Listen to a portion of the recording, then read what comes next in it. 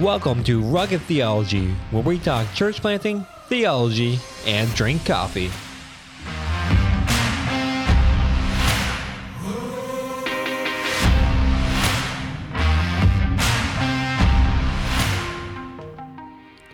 And welcome to another episode of Rugged Theology. I am your host, Adam Diamond, and today you get to hear some of my thoughts, as rare as they are, and some of my guests.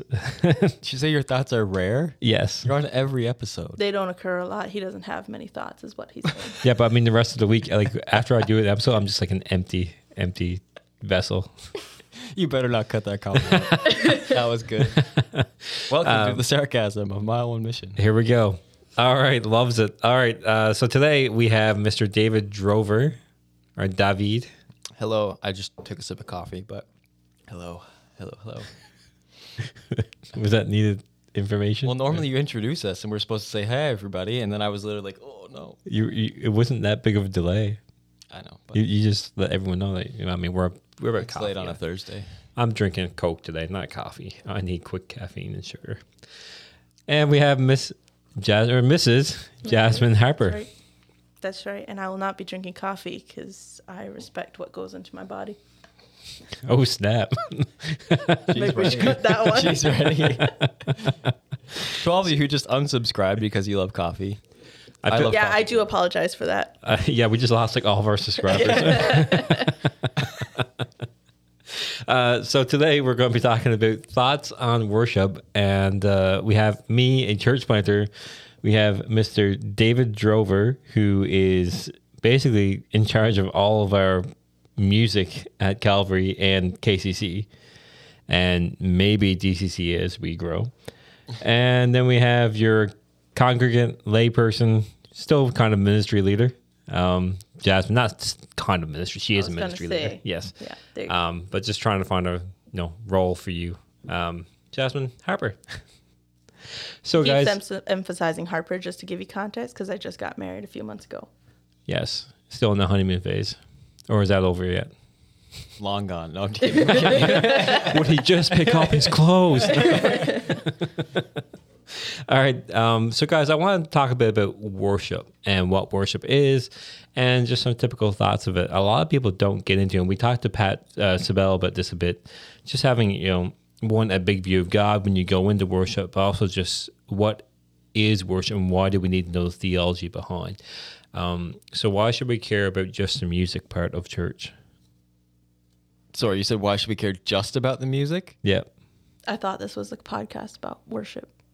Explain. So, I'm stirring the pot, Jasmine. Okay. he's trying to stir the pot. So, I mean, that's why I was confused by your question. I was like, is that really what you mean to say? This is not what we talked about when we went into the booth. No, but I think so often in kind of common church evangelical language, worship is kind of the term that's used to describe the time of music that we have and when we sing, especially in our gatherings, in our church gatherings or whatever kind of gatherings where we do those things. And often it's kind of left at that as, the singing, the music is the worship. People will say things like, that was a great time of worship. Now let's hear from the word, from the preacher, whatever. Mm-hmm. Or now let's have a time of prayer. That was a great time of worship. Let's have a time of prayer. But it is one of my convictions, and I think a conviction of many of us here at Mile One Mission Calvary, that worship is not meant to be just the music or the singing. It is certainly that. Our singing and playing of music is worship, but it's not the complete picture of what worship is.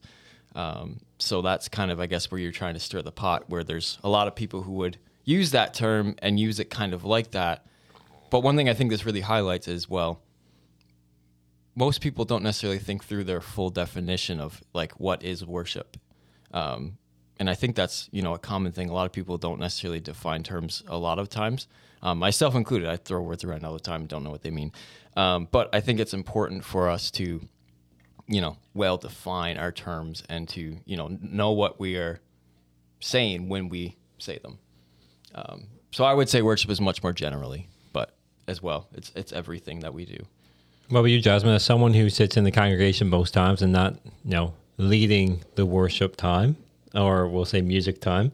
What are your thoughts on that? Is it just music? Like, how do you view worship? Yeah, I'd say I'm very much along the lines of what David just talked about. Like, I used to only think, right? Anybody talks about worship, first thing comes to mind, music, singing. That's what we do. And so when I started to think about it more in terms of, well, how do I worship God as somebody who doesn't play an instrument, as someone who doesn't pick out the songs or anything like that on Sunday morning, and I don't have a great voice for singing, so I'm not involved in any of that. Does that mean that I worship God less, or I don't worship him in any way? And so just kind of walking that through, but I agree with David in that we worship God by beholding him, and you can do that in so many different ways. So that's kind of what I would think about that. So what are the ways then during a service, instead of saying worship service, because even our language is centered around that, right? Mm-hmm. But what other ways do you worship God then during a regular service if it's not just music? Maybe we should just take a brief moment here to kind of talk about what we actually mean. So because you're right, there's a sense to where we call they're gatherings of worship. Like we do gather together to worship God. But typically, like the framework that I kind of try and think about some of this stuff is that is our corporate worship, like to qualify that word, because corporate indicates the gathering, indicates, Being together. Yeah, exactly. And, we see passages in Scripture like Romans 12, where it talks about living your life as a living sacrifice, which is your spiritual worship. So this, just to say too, I mean, that's only one example, but the reason why I think it's more than just the music is because of passages like that and some others as well. Because, that doesn't say just sing that is your spiritual worship, but to live your life as a living sacrifice, which I think indicates a lot more. Again, not excluding, but just including a lot more under that umbrella of worship.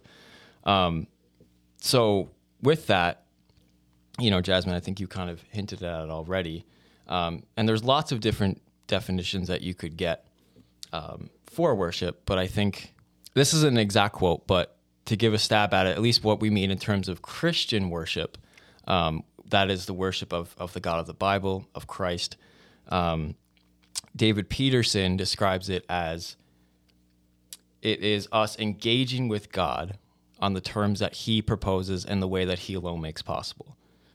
So if you're looking for a quick definition of what is Christian worship, I'm just going to throw that out there. We could probably do a whole podcast on that. But I apologize. What was the original question you asked me? Just because I just wanted to lay that. I just went on this huge rant about Yeah, that's fine. You laid the foundation. Terms, so yeah. So what other ways during the service then do you worship? If it's not just the music, if it's not just what we would classify as the worship time, but the whole service is worship, then how else do we engage in worship? Yeah. Well, so even by going, along that lines of that definition, right? So it's an engagement with God. So part of the way we do that is the singing, but how else do we engage with God? It is, in prayer, absolutely. In hearing and preaching of the word, in, even in the way that we do fellowship, I think we can, engage with God. When people share their testimonies, like if that becomes part of a given Sunday service, if someone's up there sharing about how God has worked in their lives and is transforming their hearts, that is a way of engaging in and you for yourself engaging how God is working in your life, but even corporately together, we are worshiping God in celebrating his work and his transformation in other people. Mm-hmm. Yeah, so those are, those are just a few examples. And again, a lot of these we find in Scripture, like in Second Timothy 4, right, where Paul, tells Timothy to preach the word. That's just one example, but there's kind of what's often talked about in, church evangelical circles are these like elements of worship, the things that the Bible prescribes for us to do as we gather together as God's people, that are based totally from Scripture. So things like prayer, things like singing, things like hearing the word preached. Reading Scripture together. 100%. So those are just some of the different things. So like at our church and hopefully at all of our church plants, we want to establish a theology of worship where we actually see worship as holistic. So when we gather together, it's not just the singing is worship, but that, all of these things that we're doing are worship. Well, here's an interesting thing. I spent a little bit of time then trying to find it.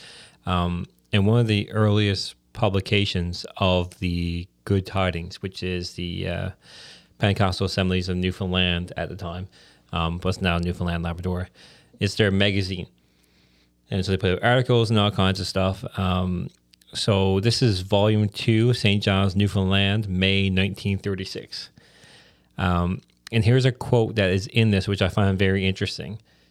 It says, I quote from Mr. Donald G., a teacher in the word than whom perhaps there is not a greater in Pentecostal ranks. So here's what it says. It is the will that stirs up the soul through reason. We rightly desire to see men and women moved, but there is temptation to take the shortcut of an appeal to emotionalism rather than the more costly road of an appeal to reason and the will through a revelation given by the Spirit in answer to prayer and consecration. Genuine operations of the Holy Spirit are far more likely to accompany a time of waiting upon God or to follow the exposition and preaching of the Word. To suggest that the use of music in the moving of the soul can produce genuine inspiration from the Holy Spirit is a reversal of the whole divine order. In the Spirit-filled life, we must remember that it is inspiration that leads to music, and not music that leads to inspiration. I just find that very, very interesting because growing up, honestly, and Jasmine, you might have experienced a bit of this, but it was a quote unquote good service when there was no preaching. Wow. No, I mean that's the world that we grew up in, and we'll say the Spirit was moving. People around the altar, there's tears, there's people being slain in the Spirit, what have you. And it was a really good service because the Spirit was moving. There's no preaching. And as a youngster, I would kind of get excited because there's no preaching, so I can go home earlier usually. So it was a bit selfish on my part in that respect. But there wasn't a huge emphasis growing up in the Pentecostal assembly, at least where I grew up earlier, on preaching. Mm-hmm. It was a better service almost if there was no preaching. So I find that very interesting because preaching is obviously a part of worship. It's a part of explaining the Word of God in your exposition, and if you've been faithful and God uses that, then you're building up your congregation, you're building up yourself. It's part of equipping the saints. You can just go on and on, but it's a part of worship to God. Yeah, and I think too, just to help connect some dots too, with that thought of even the preaching being worship, because we're always pouring ourselves out into stuff. So there was that general definition of worship before, but then this definition more specifically towards Christian worship, but then there's this general definition you can use. And I think Carol Bess says it really well when he says it's the continuous outpouring of all that I am, all that I do, and all that I could ever become. As people, we're always seeking out after stuff. We are constantly pursuing something. We're constantly working to achieve something or to delight in something. We're always hoping to become something. So when we're hearing the word preach, in everything that we do, that is even hearing the word and by hearing, and participating even in engaging with your Bible, with the preacher, in some sense, you are agreeing with the preacher as you're sitting there, taking it all in. And so, even a part of the congregation, and especially as the preacher, it's part of what we do. That's part of our worship. So anyways, I hope that made sense, but just to kind of connect some of those dots too. And I think too, it's funny because you mentioned because music is such a beautiful thing. Mm-hmm. It does stir up the emotions. And I think that's a huge gift that God gives us through music. Well, it's also a beautiful thing to hear truths of God sung together. And I think God has gifted us music in times of corporate worship even, because I can think vividly of Sundays where I walk in and I am discouraged and down and heartbroken, and I don't have the strength to sing these truths. Mm-hmm. I don't have the strength to say them right now. But when I sit in a room with my family and I hear them remind me and they sing out the reassurance of God's faithfulness. Right? That leads my heart to worship. Whew. Just stop the podcast there. No, but that's kind of where, actually, that's like 100% where I was going to, what I was thinking of is because, like, on your comment of, like, that was a good service because the music moved, but there was no preaching. To me, that almost seems like a huge disconnect because, like, you're preaching the word of God in the truth, but if you're going to go by Colossians 3:16 and things like that, we should also be singing the truth. And then Yeah, Jasmine I think like we should never discount the gift that God has given us in music. Like, we should be singing it together. And we should take delight in that. Yeah, 100%. And when we do that well, when we pick good, solid biblical theology songs and, we worship, as in John 4 when Jesus with the woman at the well, in spirit and in truth. I think you just described a beautiful picture of the power of that for your congregation, for people who can come and be encouraged by being reminded of the truths of the gospel, by being reminded of the truths of God's faithfulness and his character. Because so often when we come to church, we come with a view of the world, we come distracted, we come aware of our own sin or the sins of the world, and yet often with such a lesser focus on Christ and the gospel. And sometimes it takes those moments for you to sit there and to hear the people around you. And like, I love that you said your family, because these are people that, like when you're down and out and you hear the person next to you who has a family member who is suffering through illness or whatever it may be, to hear them to cry out, "It is well with my soul." Like, that's a powerful thing, right? And I just love that example. Well, then it also encourages you for the other Sundays, right? When you do have the strength to come prepared, with a heart prepared to worship God, because you don't know sometimes that your brother is sitting there who is down, right? Like, if you come in and you think, well, the singing is just for between me and God. No, it's not, right? It's for all of us together.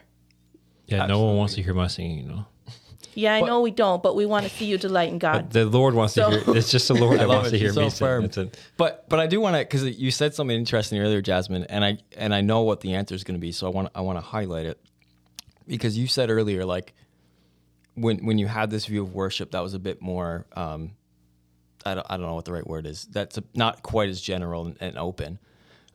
You said something to the effect of, like, and I don't really sing very well or whatever, so do I not worship? But I know that you sing at church. So, like, I guess the question is, just unpack that a bit more. Like, because some people get discouraged by not having, a great singing voice, and that leads them to not sing. Well, I think if my Heavenly Father wanted me to have a lovely singing voice, he would have given me one. Amen.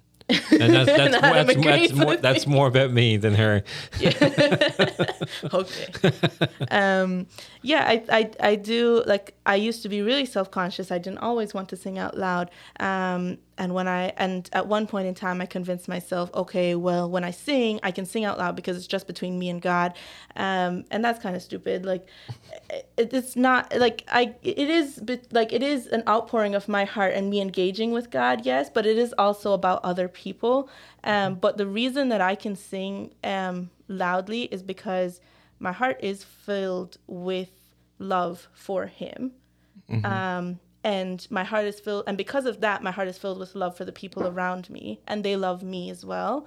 And I might sing poorly, and they'll laugh at me and make fun of me like I do with Adam. That's all well, fine and good. But they don't want me to not sing out God's truth, right?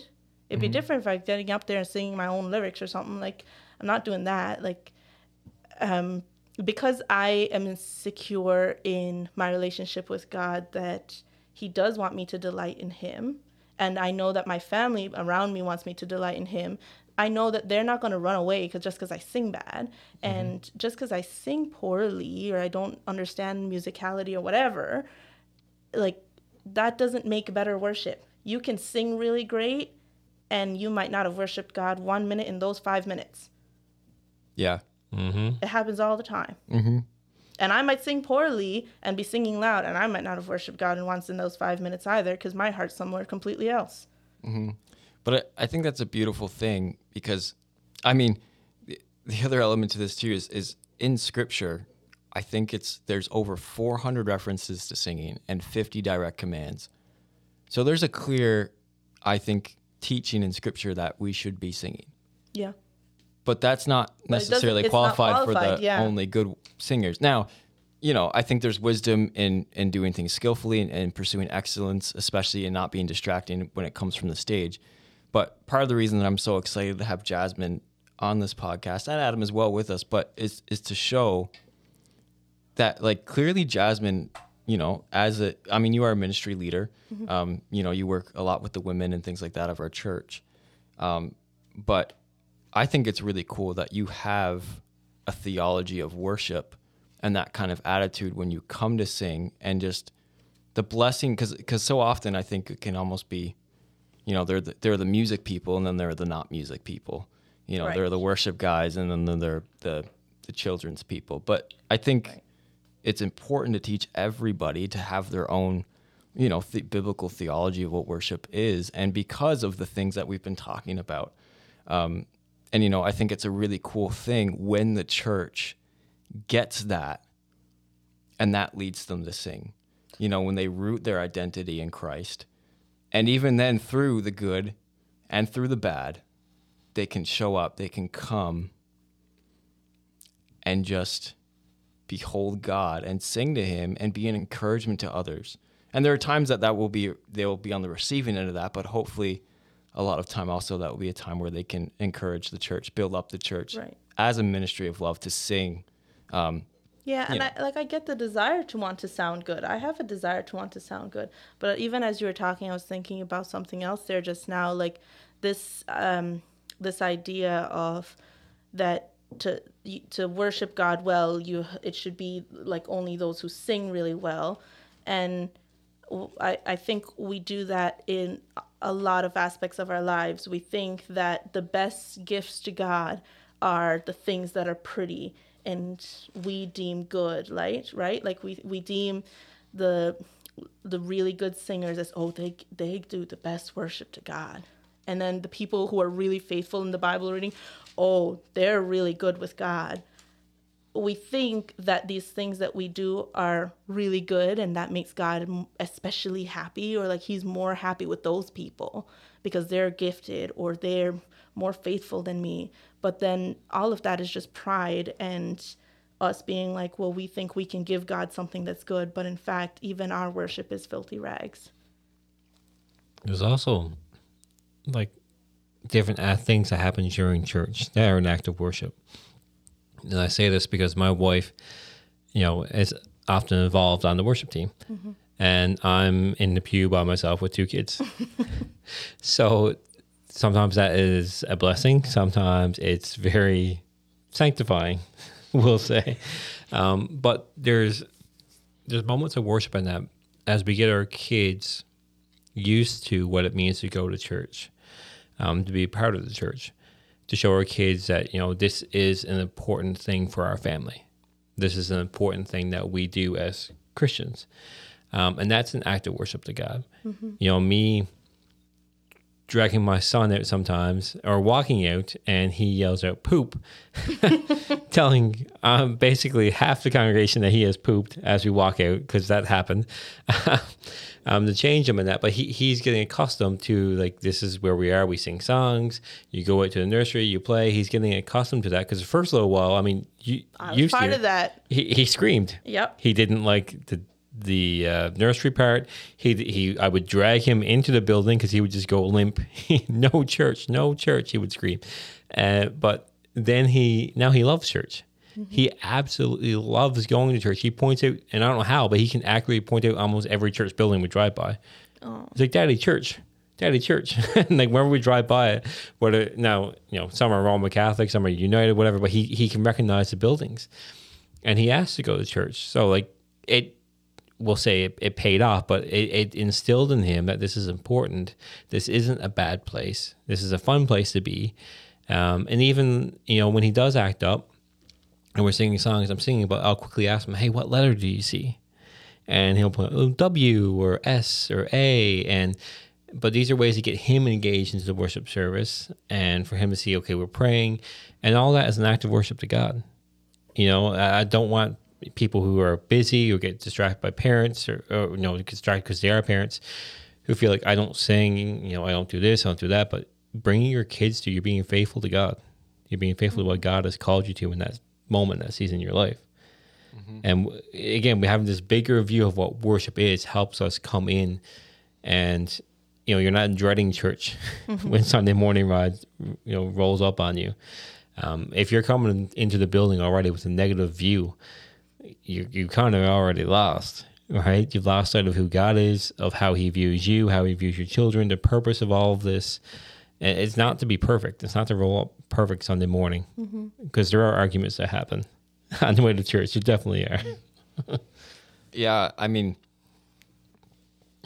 it's funny you mentioned that. I think that's also a big reason why it's so important, especially depending on how your church service, is organized and things like that in terms of liturgy. But because you're 100% right. Like those things on Sunday mornings, they just happen. You argue with your spouse, the house is whatever, the kids are, but it's so important to show up on time, I think, as much as you can, because it's so easy to come in distracted. But at least I'm going to steal a bit of a phrasing from a good friend you already mentioned him, Pat. At our church services, we want to be giving people a buffet of Jesus. Mm-hmm. And for us, that starts with a call to worship, to have that big view of God, that almost refocus. So and I get too, I'm not saying I get people come in late, but try in every way to come in on time so that way you can take that, you can really reorient your focus. Yeah. And also just to comment too, I love something that you were saying earlier, Jasmine, about kind of what makes worship maybe not so good or acceptable or not acceptable in front of God. And the beautiful reality is, 1 Peter 2:5 is that our worship isn't made acceptable because we're good at it, but because it's in and through Christ. So again, if you don't have the nicest singing voice, that shouldn't, stop you from singing. If you are distracted and have a little bit of a tiff, that shouldn't stop you from coming, right? Like these are the things, but do it all through Christ. And that's the beauty of the gospel, that he has done everything that we need for us.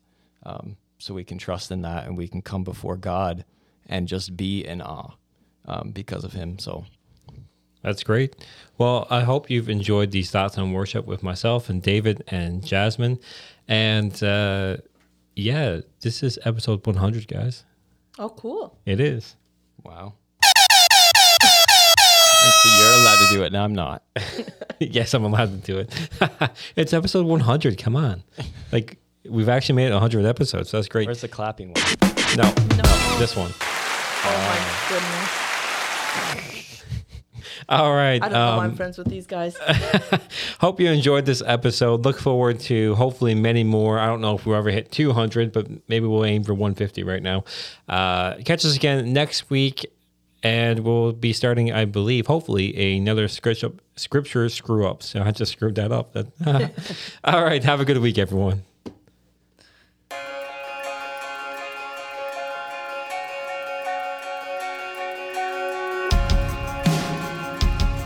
You've been listening to Rugged Theology. Rugged Theology is brought to you by Mile One Mission.